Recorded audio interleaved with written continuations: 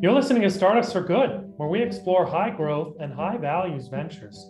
I'm your host, Miles Lassiter, founder and investor. Join us to hear stories of entrepreneurs. Join us to be inspired, to be a founder, or to work for a startup. Join us to be part of a community that believes startups can be a force for good.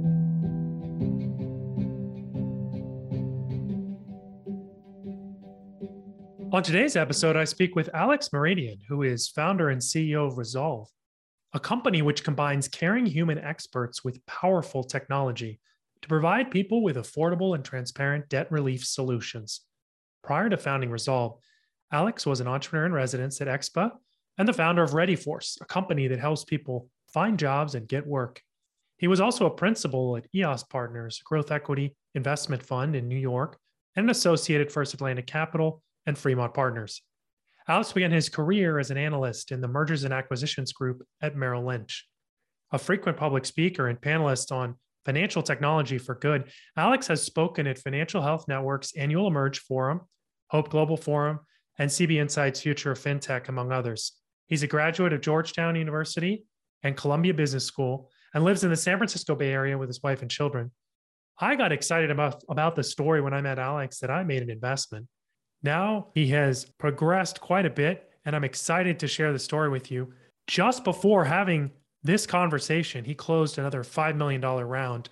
He tells a story of his intense pivot. He had 25 employees and was going in one direction, realized he had to change directions given the market circumstances, and he brought a team down to 5 people and then back up to 8. They've got 8 open positions now and expecting to continue to grow. It's a wonderful story of a turnaround in the middle of a startup, which I think you'll enjoy.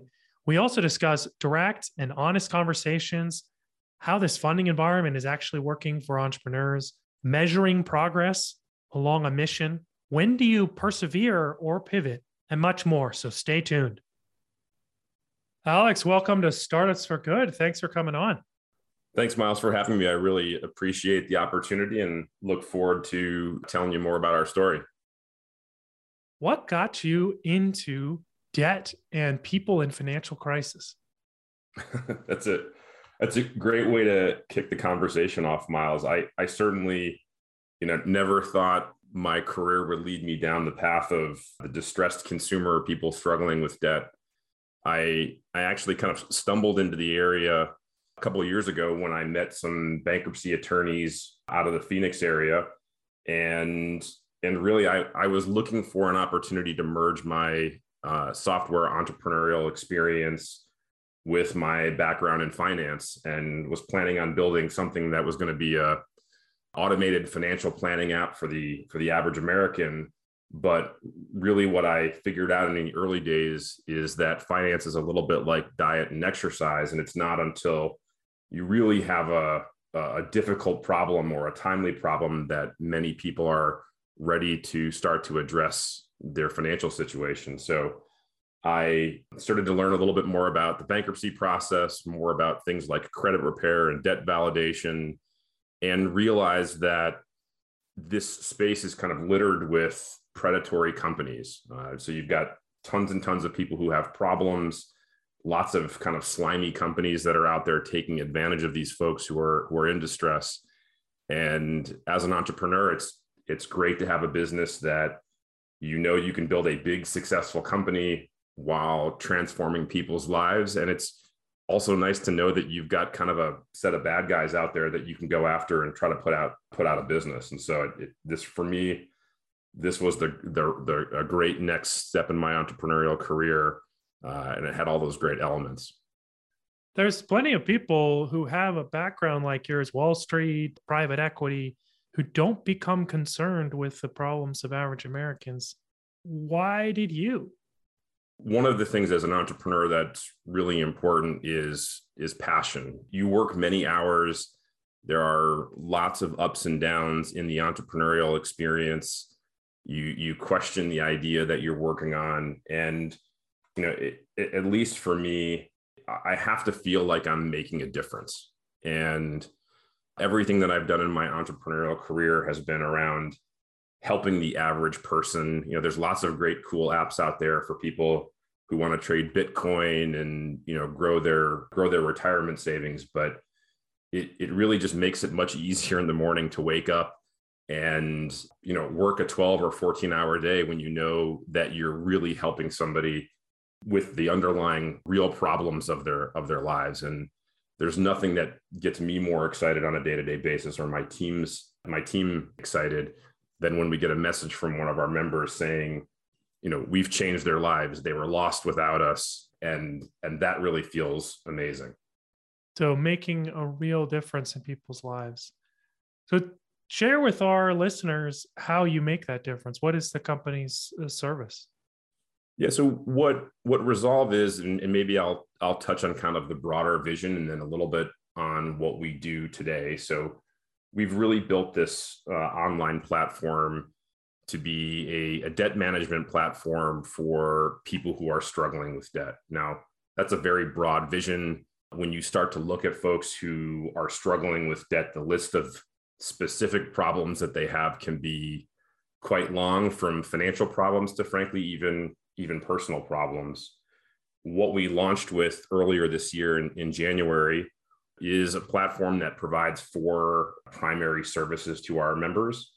The first thing that we do is we will get offers from their creditors, and sometimes those offers are to enroll them into low interest rate hardship programs. If the account is late enough, we can get them offers to settle their debts for less than they owe. And as you might imagine, lower interest rates and lower balances can be quite transformational for folks who are struggling with debt. The second thing that we do is we have a debt expert who our members can text, email, and chat with. And this is not a salesperson who's trying to sell them anything. This is basically somebody who they can ask any and all questions to about their financial lives, about their debt, and get unbiased advice. And we get questions like, what do I do when I get this phone call from a collection agency to, more broadly, like, I'm really struggling. What do I do? Period. Right? Just the high level direction. We've also added a series of what I would consider more planning tools. And so we build a budget for consumers. We send them alerts about bank fees, overdrafts, really anything to help them start to bring their financial life to top of mind. And then we also pull a credit report on a monthly basis and help them track their credit scores, and more importantly, the progress that they're making to work their way out of debt. So the broad vision here is really an all-encompassing suite of services to help these members. And going into next year, we'll continue to add to that suite of services to start to cross more and more of those needs off of the financial problems list. And the product has evolved a lot over the years, right? We actually started the business in 2019 with a very similar vision. And going through COVID last year, we really needed to rethink how we were helping our members. We used to provide a more kind of white glove hand-holding service where you could get on the phone and spend a half an hour, talking to a debt expert. And what we realized during that evolution, and especially when the world kind of got turned upside down last year, we needed to really focus on keeping costs low, making it individual on-demand services so that people could access them 24/7. And in the end, the value here was not necessarily a warm voice on the other end of the phone, but more, how do you settle debts for, a couple bucks? How do you enroll in these programs for very low cost? And so we focused on being the online low cost provider instead of, trying to be everything to everybody. And with that change, you had to change a lot of things about the company in order to shift the strategy, right? Yeah, I think that's probably an understatement, Miles. I think, looking back on last year, we had a team of 25 people. At the beginning of last year, we were, things were going great, and the entrepreneurial journey, as I mentioned before, there's a lot of ups and downs. And so we thought we were on the up roller coaster in January, February, March of last year. When COVID hit, it really exposed some some challenges in our underlying business model and operating model. I had to make some really hard decisions during, the April to October time period. We downsized from 25 down to 5. We, completely went back to the whiteboard on the product and the business model, did lots and lots of testings, lots of conversations with our members to figure out what they wanted and needed, and then came out of the other side a stronger team, a stronger product. But it certainly was not an easy year for me or for the team. Had to let some really great people go. And, and it's, one of the hardest decisions as an entrepreneur is when have you exhausted the things that and when have you realized that the idea that you're working on is not right, and kind of going back to basics and back to step one and starting things over again. And how was that emotionally? It was tough. There's no other way to describe it, both for me and for the team. We had to send some really hard emails to our members, turning some services off that at least, a good group of members were appreciating. I had to, let some really amazing people go. And I think, when you're building a business like this, you have to really separate the short-term emotional aspect of it from making sure you are working your way towards the longer vision. And, I've told existing investors this. We've talked about it with the team. Certainly last year, I had there were, certainly many days where I was asking myself, why am I doing this? Should we keep doing this? And as we had talked about before, in the end, the mission is what kept us coming back to it. The messages that we would get from our members asking for help, pleading for help in some cases, really gave me the confidence and conviction that we just needed to keep going, at all costs, we needed to keep moving forward. I think, one of the challenges in startup land is the venture founder environment has gotten very kind of feast and famine type oriented, where, lots of money are thrown at ideas. If it doesn't work out right away, founders shut companies down, investors give up quickly. And I think the reality is some of the most interesting businesses are created after trying multiple times at solving problems, because quite often the right answer is not the first one. You got to take a couple swings at it to build the big disruptive company. That's interesting to me. You're suggesting that despite rhetoric, the standard model is one where founders are not persevering. Yeah, I think that's certainly the case. When we were going through this turnaround of this business, I certainly got the question many, many times from friends who are venture capitalists, other entrepreneurs, where, the feedback I got was, this is not going to be worth your time, Alex, right? You could go start another business. You could go in the next, you could shut this down, start this company over again and have more equity and have it be a more personally lucrative experience. But, one other thing that's always been important to me is certainly the mission, as we've talked about, but, a bunch of investors have put faith in me to generate returns, build a big business. And I just feel, equally to my personal financial gain is the responsibility to those investors. And I think that's missing in today's world. But frankly, I think it's a challenge on both sides. I think investors will often give up too early on ideas when they don't, work within the first couple of months, and entrepreneurs equally are giving up a little bit too easy. I think it's just a part of the ecosystem that's been created. So any advice for a founder who is in that situation of making a decision? Do they make their team smaller so that their runway is longer and they can keep iterating and trying to figure out where the real solution is? How do you decide whether it's time to do that or rather it really is time to shut down? Yeah, in my 10-year entrepreneurial career, I've had to do this one other time. And this was, now 7 or 8 years ago. I think the short answer to the question is, if you are thinking that you might need to downsize your team, the answer is you do, right? That's one of those situations that as soon as that thought kind of creeps into your mind, that's probably the sign that it is time to start making some changes, because something's not working. Now, I think that it's a very different question in terms of downsizing the team versus shutting things down. The shutting down question is a lot more around, is that problem that you thought you were solving gone? If it wasn't really a problem, then maybe you should shut down. If the problem's a lot smaller than you thought, then maybe you should shut down. But if it's still a big problem and lots and lots of people are having this problem, in the end, the only thing that needs to change is the solution that you're working on. And so the startup ecosystem is great at really focusing on problems. The first seed deck that everybody always does is, show the 1 or 2 slides of what problem you're trying to solve.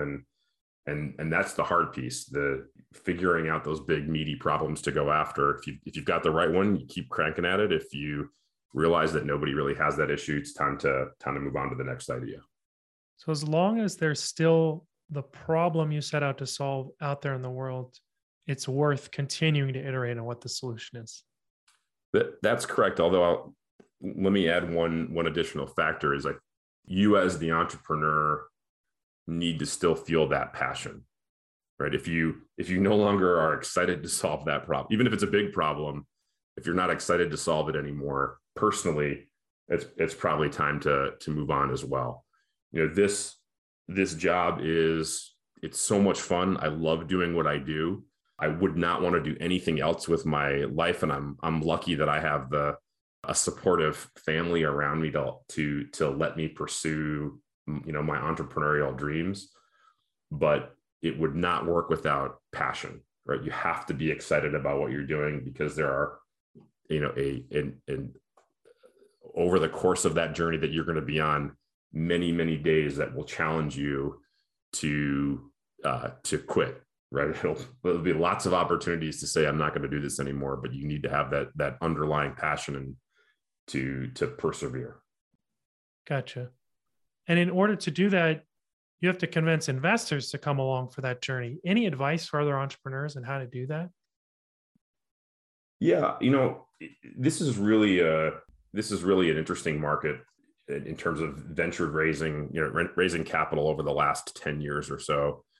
I think certainly the venture community has gotten more focused on size of problem, vision of problem.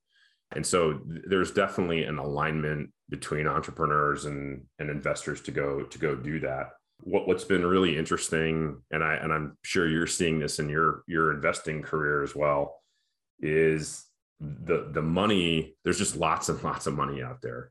And so, you're seeing companies that are pre-product, pre-revenue raising $20 million. And then on the other side of it, you're seeing companies who have revenue, have a product, but maybe are, struggling to raise a round. So it's quite a strange and frothy fundraising environment. I think the key piece of advice looking, I've now gone through, 8 different fundraising rounds over the course of my entrepreneurial career. My number one piece of advice, and again, this is after doing it a bunch of times, is building a relationship with a core set of investors. Find the partner, not the firm, but find the partner who has an interest in the space that you're working in.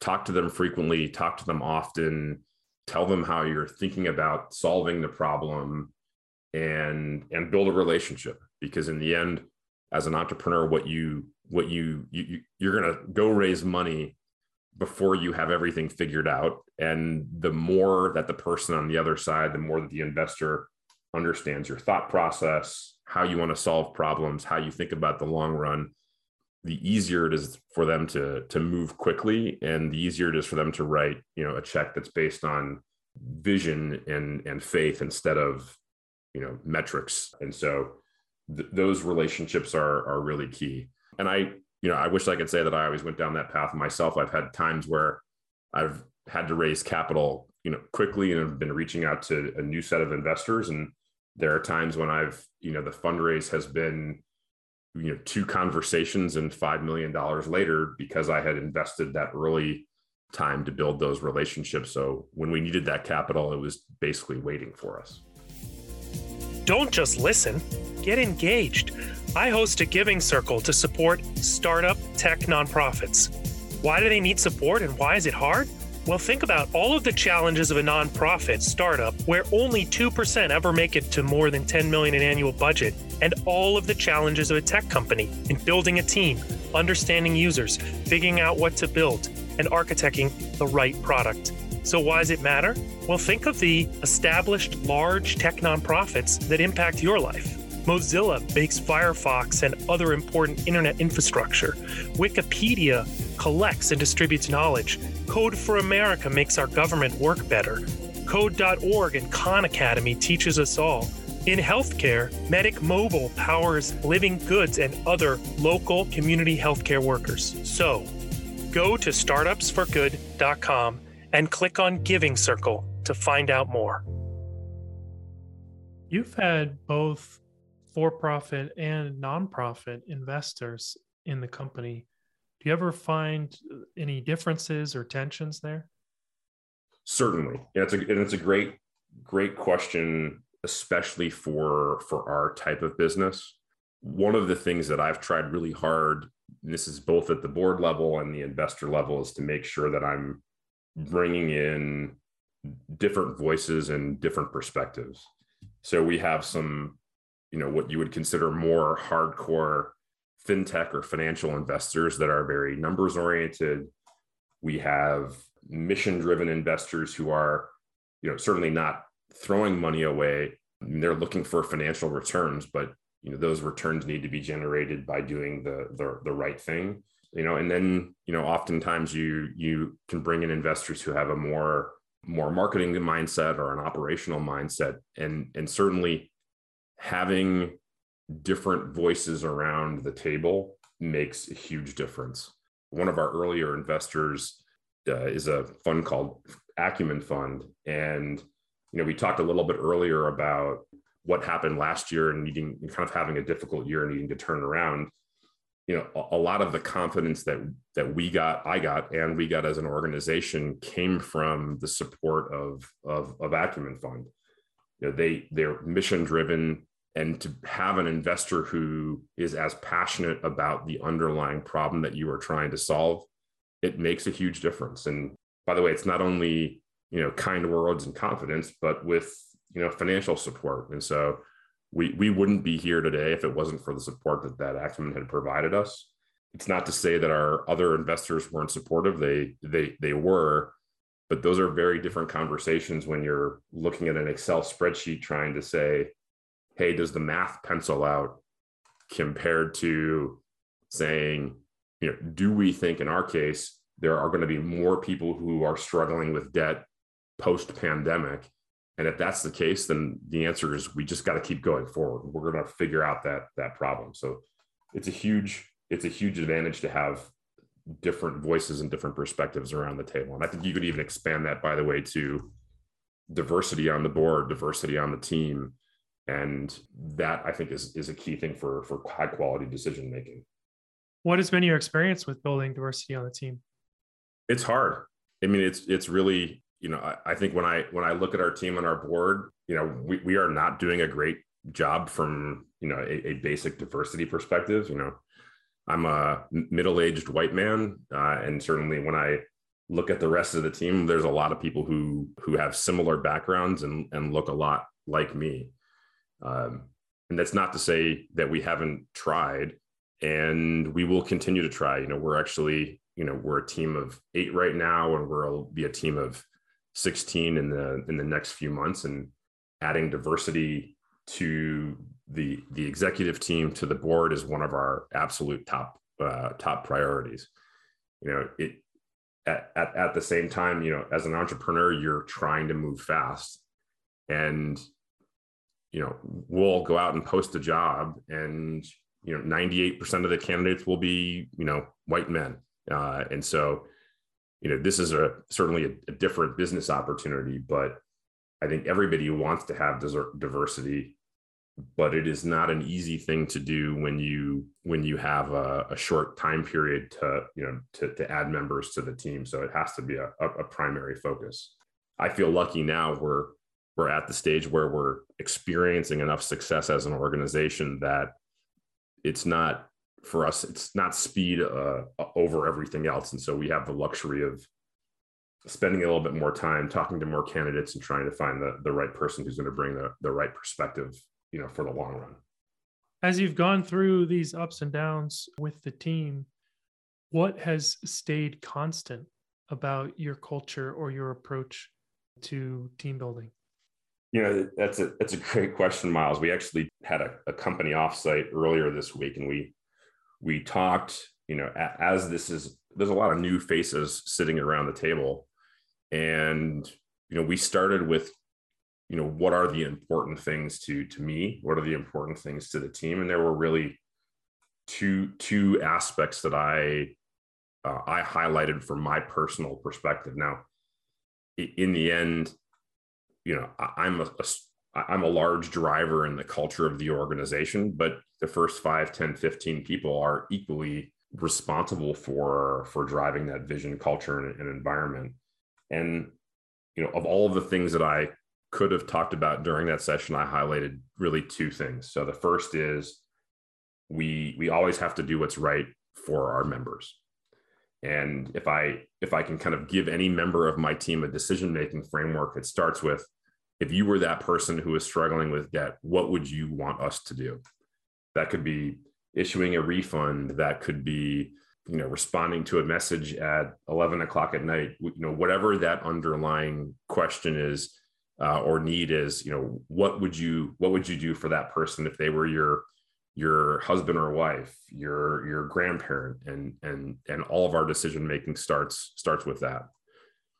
And then the second aspect that I highlighted for our team was really about, how do we work together as an organization? And for me, life is way too short to deal with politics. It's way too short to wonder what somebody else is thinking, especially in this kind of crazy world of work from home and not sitting in an office with folks. And so I really try to create an environment of open and direct communication, asking for lots of feedback, offering lots of feedback, and really trying to encourage people that the best answers are going to come out of debate, right? We should feel we all have the same vision and goals here. And so let's challenge each other. Let's push each other. Let's not be afraid to say what we think or feel. And that's where the really good decisions are going to come out. And so those are for, really the two key things that I keyed on during those sessions. Now we'll, as the team grows, there'll be more and more added to that list, but I think that's where success starts.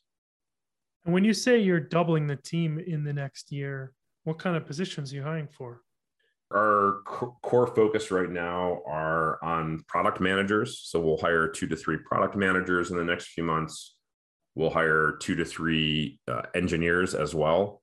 And then we're looking to hire a head of growth. And so, when you go for, from a team of, 7 or 8, we are all wearing many, many hats today. In addition to being the CEO, I'm the head of marketing. Quite often I'm the QA guy as well. And so those core positions are the ones that will, allow me to focus on being the CEO, allowing Randy, who's our CTO, to focus on kind of more strategic, higher level technical decisions. And, probably even more important than that is allow us to continue to build new products and features for our members to help, transform their lives. And part of the reason you're able to do that hiring is because you've recently closed a round.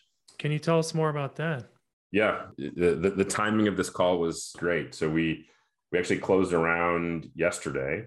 We raised a little over $5 million, and the kind of the broad set of investors was both, a tremendous amount of support from existing investors, and some new investors came in to help kind of take this business to the next chapter of growth. And so, as I mentioned, last year was a tough year. We turned this thing around, and now we're off to the races again.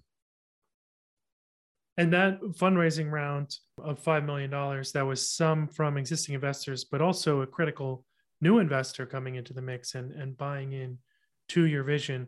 As you were fundraising, how much do you emphasize the business opportunity versus the mission orientation of the company?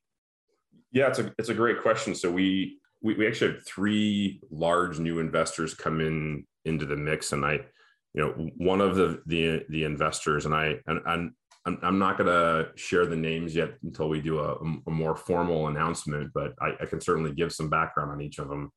One of the firms is very marketing and brand oriented. And for them, really the vision here is we want to build the dominant ethical brand in the debt space. There's a lot of great technology companies that are going after investing or banking, and we want to be the fintech company that owns the debt space.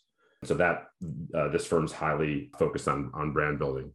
We brought in another mission-driven investor as well to kind of complement the team over at Acumen. And to your earlier point, as we continue to grow, we want to continue to add those mission-driven and nonprofit investors to the cap table. And then, interestingly enough, we found another great firm who kind of walked the line between traditional financial investor, but also mission-driven investor. And so, as you look at these 3 firms, they all are bringing something different to the table, and frankly, each one of them connected to a different piece of the vision and brings a certain set of skills and assets that will help us successfully achieve our goals.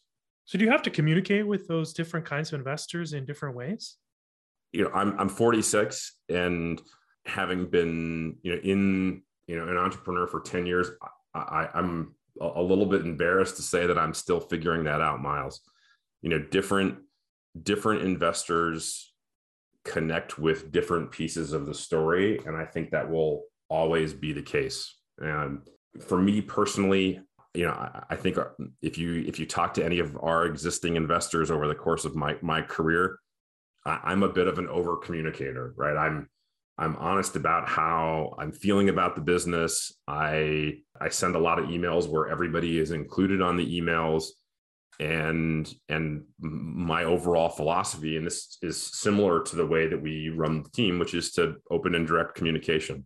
If I'm struggling, my investors will know that I'm struggling. Now, I think a lot of investors out there, I'm a bit of an acquired taste, right? They often are more excited by the very salesy, everything's always great entrepreneurs.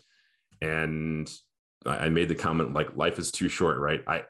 Life is too short for me to have to worry about kind of the fluff around the story that I'm telling. I want you to know exactly how things are going, because as an investor, the way that you can be the most helpful is if you are as deep in my brain and are worried about the things that I'm worried about, and that gives you the opportunity to step in and help us solve those problems instead of just being a resource for capital. And so, I start from a very broad communication approach. I do, a decent number of one-on-one conversations with investors, and I do, I think when you think about the individual conversations that you have, it is important to know what is important to those investors that you're talking about. So I certainly do adjust from time to time, although it's not like there's no mission associated with it, but I do know that when I talk to my impact investors, that we're going to talk more about impact and less about growth. I'm chuckling over here at the quote, "I'm a bit of an acquired taste." Well, in a world where, I know, Miles, you started a couple companies, right? So you've probably had this experience where you talk to your entrepreneurial friends and everybody's killing it except for you, right? Everybody's business is growing at 50% month over month. Everybody's, investors are beating their doors down, and quite often it can feel like you're the only person who thinks that this is a hard job. And so, my approach has always been, I'm just going to be honest. So I've, sent some investor emails where, the first line of that email is, I'm not feeling great. Right. And, quite often that solicits some strange responses from investors. Oh, pray tell. Yeah. Yeah. But again, if for me, it is always, as soon as the folks who are supporting understand that they are going to get the honest, clear, authentic, often raw view of what is going on, I have heard that it's quite refreshing, right? So once we've kind of gotten over that initial communication style, they know that when I'm saying things are great, things are great. Actually, if I'm saying they're great, we're probably killing it, right? I'm always underselling even a little bit. And so, but in a world where everybody's startups are great and that you just don't always hear that the difficult aspect of startup land from entrepreneurs. So maybe it's an age thing. I don't know.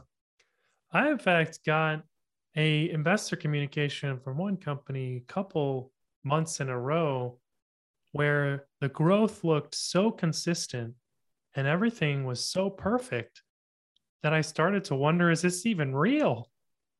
And so I think your point of sharing the good and the bad does help build trust. Yeah, we've touched on this in kind of communication, honest and authentic communication in a couple different threads on the call today. So, we talked about it from a team perspective point of view. We talked about it from when you had asked about, how do you go about raising capital? It starts with building an open and honest relationship with an investor, even before you're looking to raise money. And then it certainly translates into those ongoing relationships with those who have financially backed you. And frankly, now that I'm saying this out loud, Miles, it translates even to the way that we build product at Resolve. We want our members we want and need our members to trust us. And one of the ways that you do that is by, not adding too much fluff, not being too salesy. We use the term internally a lot, authentic, right? We're looking for people who are communicating in an authentic way. And that translates into the way that we build our product. It means when we do something wrong, we own that problem. We say we're sorry when we make a mistake, and we make it right for the folks who have been impacted. And I wish I could tell you that we've, every time we push a product update or push code that it's perfect. It's not. We're moving very quickly, and sometimes we'll make mistakes, and when we do, we own up to them, and I think it's threaded through the entire culture of the company. Now, you've probably heard, whether you've read the books or seen the news stories, honesty is not always a part of startup culture. But again, I'm older. I'm an older entrepreneur. I've been around a couple times before, and so just being honest and direct is the only way that I know how to do it. Well, thank you for sharing that perspective. I'm curious how you think about measuring your progress towards your mission beyond financial metrics. Yeah, it's a great question. We, during this most recent fundraise, we highlighted a metric during our investor presentations that was a bit of an unusual metric, and we call it the thank you metric. And I'll describe a little bit about what it is and then why we ended up going down this path. So the thank you metric is quite simply the number of times that our members have said thank you to us. And at this point, December 16th, we're north of 35,000 thank yous this year alone. And wait, what? Yeah, it's quite crazy, right?